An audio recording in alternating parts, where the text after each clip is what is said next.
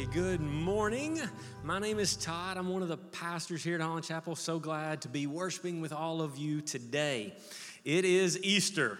This is the big day. This is our big one for Christianity.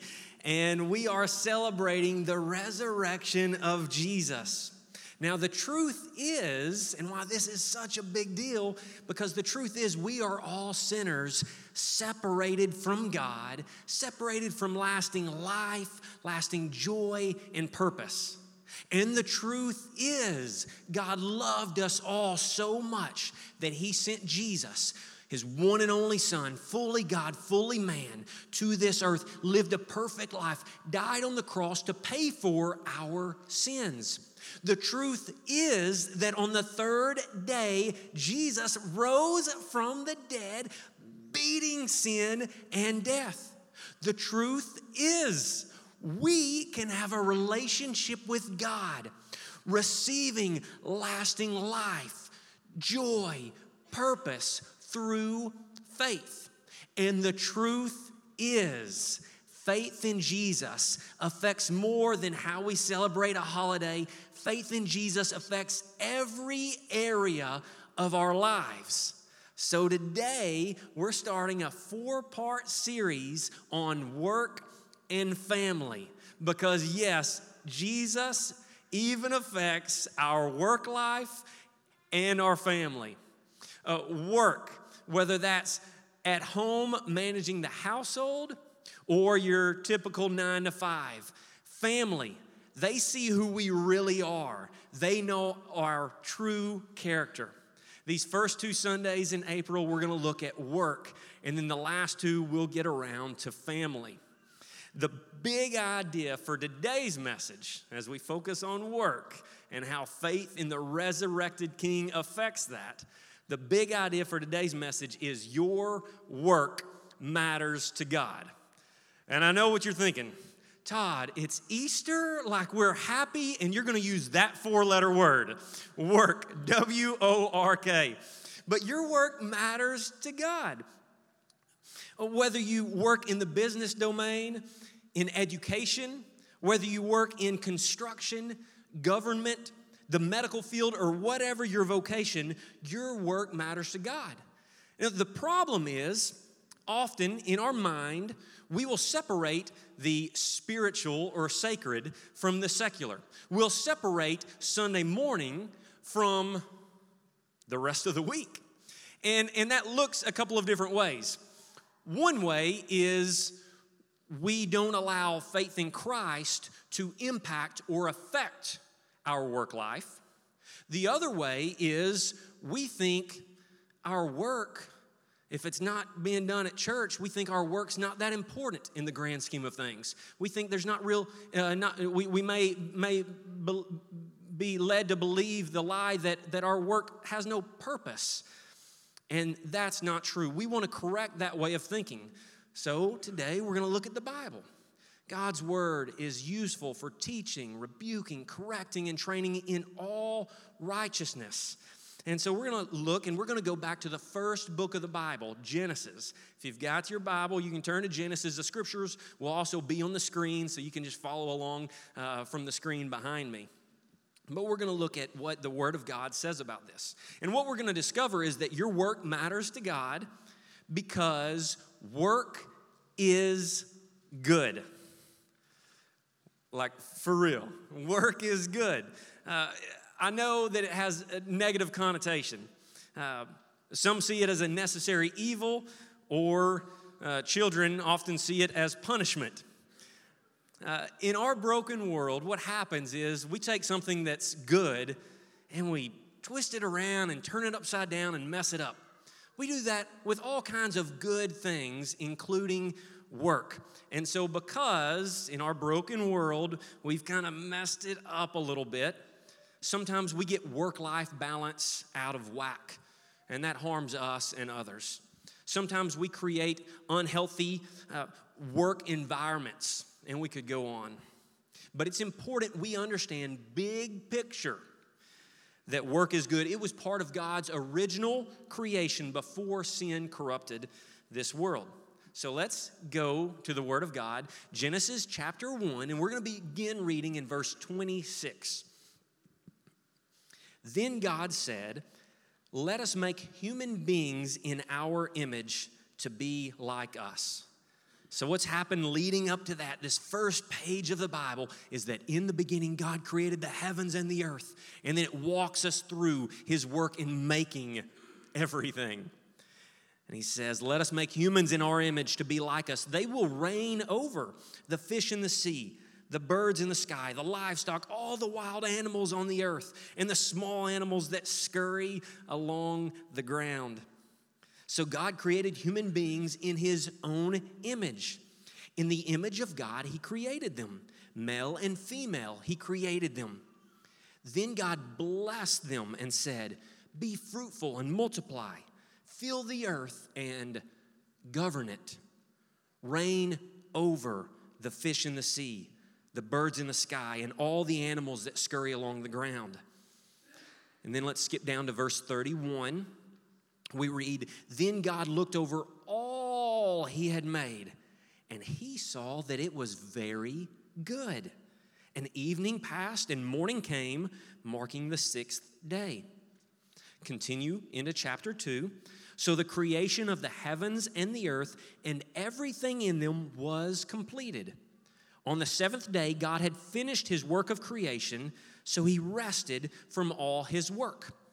Now, the next few verses give us a little more detailed description of the creation of man and then the Garden of Eden. And then the last verse we'll look at, verse 15, says, "The Lord God placed the man in the Garden of Eden to tend and watch over it." That is the Word of God.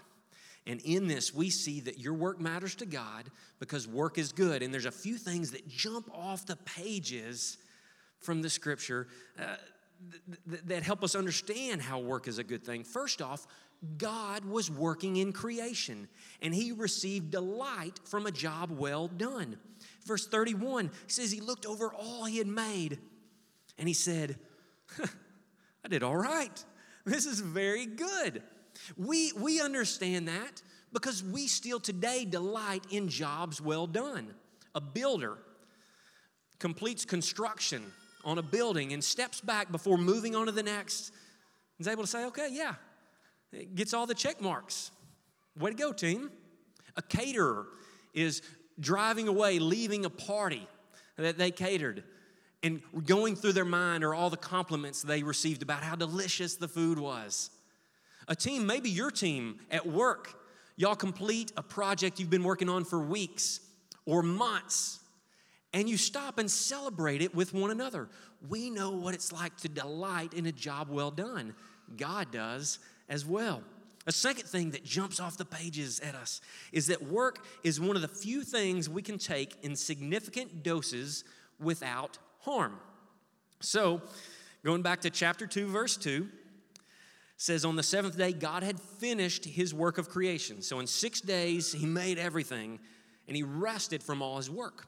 And then we turn the pages of the Bible into the next book, Exodus, and God is giving instructions to the people of Israel on how they are to live and conduct themselves.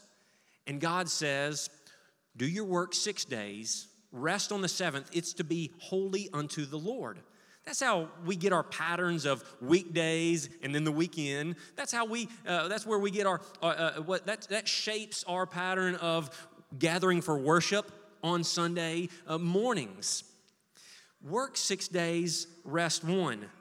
Notice it's not the other way around. And some of us wish it was sometimes. Let's rest 6 days and work 1. I could do that. But what we notice is we can do a considerable amount of work, and it is good and healthy to get things done, and it doesn't harm us. Now, there are some things that we try to do a considerable amount. It does turn around to harm us. For instance, I go to the grocery store, and we need to get ice cream for dessert at the house for one evening. We're going to watch a movie and eat a bowl of ice cream. And I see that small carton that's, $5. And then I look right next to it, and there's the gallon, jug of ice cream, and it's just $5 too. Well, I'm thinking value. And so I buy the gallon. And what happens, we eat it that first night, and that would have been wonderful. It would have been fine. But the next night, the kids go to bed, and there's still that gallon jug of ice cream. So what do? I go back for that one. Let's sprinkle on some peanuts and some chocolate syrup. If you do that for several days in a row, you're kind of feeling like, my body doesn't feel good. We can work, and it's healthy, doesn't harm us. A third thing that we notice here is work reflects God's image in us. It says God created us in His image to be like Him, to relate to Him. Out of all creation, we're to be like God, to know God, to relate to Him. And then He said, you are to govern over creation. You are to reign over, to tend to watch over creation. Now, it takes the whole variety of vocations to govern and tend to this world. God, on His own, can speak it into existence, can make it. But it takes all of our different vocations to be able to govern and manage and work creation. Some of us are artistic in our work, and we create beautiful things, and that reflects the image of our Creator God. Some of us improve quality of life. Some of us manage Earth's God resources, and we work to do that. Others help and serve other people. When we do these different things, these different vocations, these different callings on our life, when we do these things, we're reflecting the image of the Creator in us. So there is dignity in all types of work. No matter what your job is, there is dignity in all types of work. No matter what your salary is, there is dignity in all types of work. Garbage collector and surgeon, lawyer and carpenter, pastor and plumber. We need all of those vocations in this world. A couple of bonus reasons that work is good that you might use if you're trying to teach your teenage children the value of work is dollars earned and discipline learned. That's right. You put in the work. Hey, son, you're going to get a paycheck, and that comes in handy. Discipline learned. There are things that we cannot learn from leisure, like punctuality, responsibility, teamwork. Those are valuable lessons, disciplines that we learn in work. Your work matters to God because work is good. We see this in the beginning of the Word of God. And God uses it for His purposes. God uses our work, our different vocations, the different things that we do, managing households, working out in the public. God uses those things for His purposes. Think about it like this. Parents want to give their children everything that they need. They also want to help them grow in maturity and responsibility, right? So they give their children chores. I read about a mother who handed her 4-year-old daughter a small pile of laundry and asked her to go place it in the laundry basket. So the 4-year-old took in this small pile of laundry, dropped to her knees, alligator tears started streaming down her face, dropping to the floor, and in an Oscar-worthy performance cried, "There has to be more to life than this." We've all got chore stories like that. And the reality is, the parents, they could probably do the job better, and it would probably save them time to do it on their own, but they want their children to gain character. So they give them chores. They invite them into the work of the household. Well, God created the world. And then He invited us into the work of the household. He gave us chores. And there's all types of different chores that come into managing, governing, reigning over, tending to, watching over creation. In commanding us as image bearers to do that, He's inviting us into His work. He's giving us chores to do, so to speak. Psalm 145, you can turn there. The scripture will also be on the screen. Psalm 145 is a beautiful song or poem about how God is provider, about how he is loving and faithful and caring. And in verse 14, we read this: "The Lord helps the fallen and lifts those bent beneath their loads. The eyes of all look to you in hope. You give them their food as they need it. When you open your hand, you satisfy the hunger and thirst of every living thing."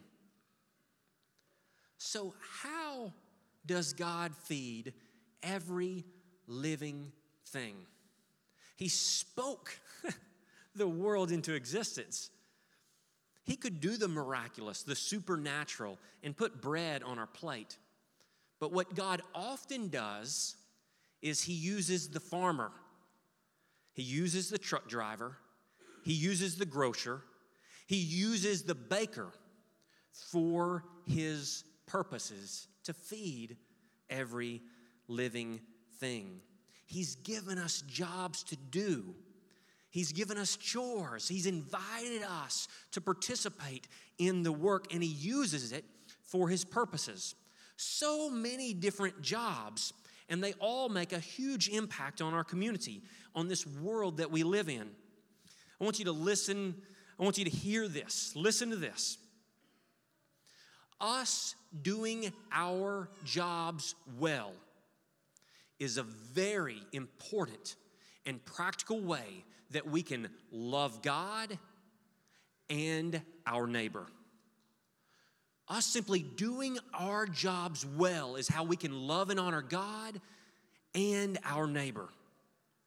Imagine if tomorrow, and some of you are going to say, "Oh, that sounds like a good idea," when I get there. Some of you are going to say, like, "Oh, sign me up."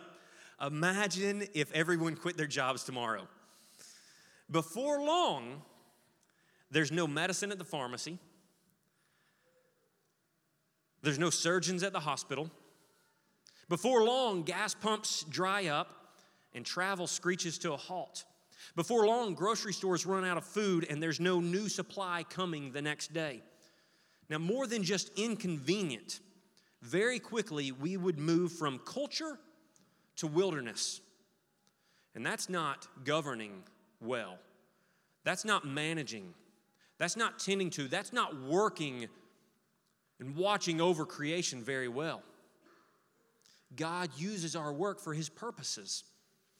We talk about work a lot. We really do, probably more than we think about it. Think about some questions that we often ask. All right, so here's questions that we ask on a regular basis. If you're talking to a child, one of the go-tos is, what do you want to be when you grow up? We've got a video at our house, and we play it back every now and then, just so we don't forget, because it's fun. We got a video when my daughter was 3 years old, and we were kind of interviewing her, and we asked, what do you want to be when you grow up? And she said, I want to be a chicken. We ask kids what they want to be when they grow up. We meet peers out in public, at a public event or at a party, and one of the first questions that we ask is, so, hey, what do you do? What's your job? Where do you work? Those are questions that we ask. Better questions might be, if we're thinking about how our work matters to God, if we're thinking about how work is good and how our faith in the resurrected King can impact our work, if we're thinking about that, better questions might be, what do you love about what you do? Because your work really matters. What do you love about what you do? How does your faith shape your work? I asked some friends these questions, and I want to just read you some responses because I believe that it will encourage you. I really believe it will in all of your different vocations. I asked a high-level businessman how his faith shapes his work. And he was thinking about the workplace environment there, and he said, when I see my job as an opportunity to constantly and consistently act with kindness, gentleness, and love, and to encourage good relationships with those around me, I feel very connected to what Jesus asks of his followers. I asked a couple of financial planners, what do you love about what you do? And one said, it's inspiring to see others invest money in companies that are focused on creating products and services that improve people's lives. I love that. Another said, I get to make an impact on helping people plan for their future and make sure they're moving in the right direction. I know I'm going to do my best to help them. I definitely give them plenty of things to think about that in a lot of cases they didn't know they needed to be thinking about. Spoke with a counselor. Said, what do you love about what you do? And she said, I would have never guessed God would have placed a Christian counselor like me in a secular government position working with convicted felons. Get this. I love just about everything that I get to do. I get to walk alongside someone who is broken like me, who's made regrettable mistakes like me, but struggles to find forgiveness within themselves, especially when they're battling the lifelong disease of addiction. And how does your faith shape your work? And she said, when I get the opportunity, I'm allowed to speak truth to them. I get to share the gospel to the broken and watch how Jesus transforms their lives back together. I'm blessed to see them rebuild trust with their family, reconnect with their children, and thrive with joy in recovery. For me, work is also a ministry. A few more of these. I spoke with a teacher. Yes, a middle school teacher. This is dangerous to ask a middle school teacher, what do you love about what you do? They're driving me crazy. He said, I'm called to be a middle school teacher. God uses me to educate and care for students and promote their flourishing. That sounds pretty important. I love my job. I love teaching middle school students. I love seeing them make discoveries and connections in math. And knowing that teaching is my calling from God, that it's one of the vocations that He has for me, knowing that teaching is my calling from God and that He uses me in this way is incredibly satisfying and rewarding. It also encourages me to strive to do my best and to keep trying to improve. I spoke with a city mechanic. What do you love about what you do? And he said, I love watching things go from not working or not working correctly to working correctly. And my faith keeps me from getting to and sometimes we get here. He said, my faith in the resurrected King, what we're celebrating on Easter, my faith keeps me from getting to the I don't care at all attitude that some people slip into and keeps me trying to stay positive and doing the best job possible. The last one, NASA engineer, said, I love my work, my callings. And he had a couple of different vocations in mind. He said it provides financial security to my family and allows for a work-life balance. And it also allows me to leverage the talents God gave me and skills that I have acquired to worship God through the work He sets before me. Being openly Christian makes me accountable for my actions at work. What I mean is that as an ambassador, representative for Christ, it pressures me to enact biblical values, and if I don't, that reflects poorly on the body of Christ. My faith drives the quality of my work, my interactions with coworkers, my integrity, etc. If you look at work as a way to worship God, then you are less inclined to just halfway do it. All right, wrapping this up, and you're thinking, really? On Easter, we came and you're going to talk about work. But our desire, our prayer is that you all would take joy in knowing that your work matters to God because you spend a lot of time in your different vocations.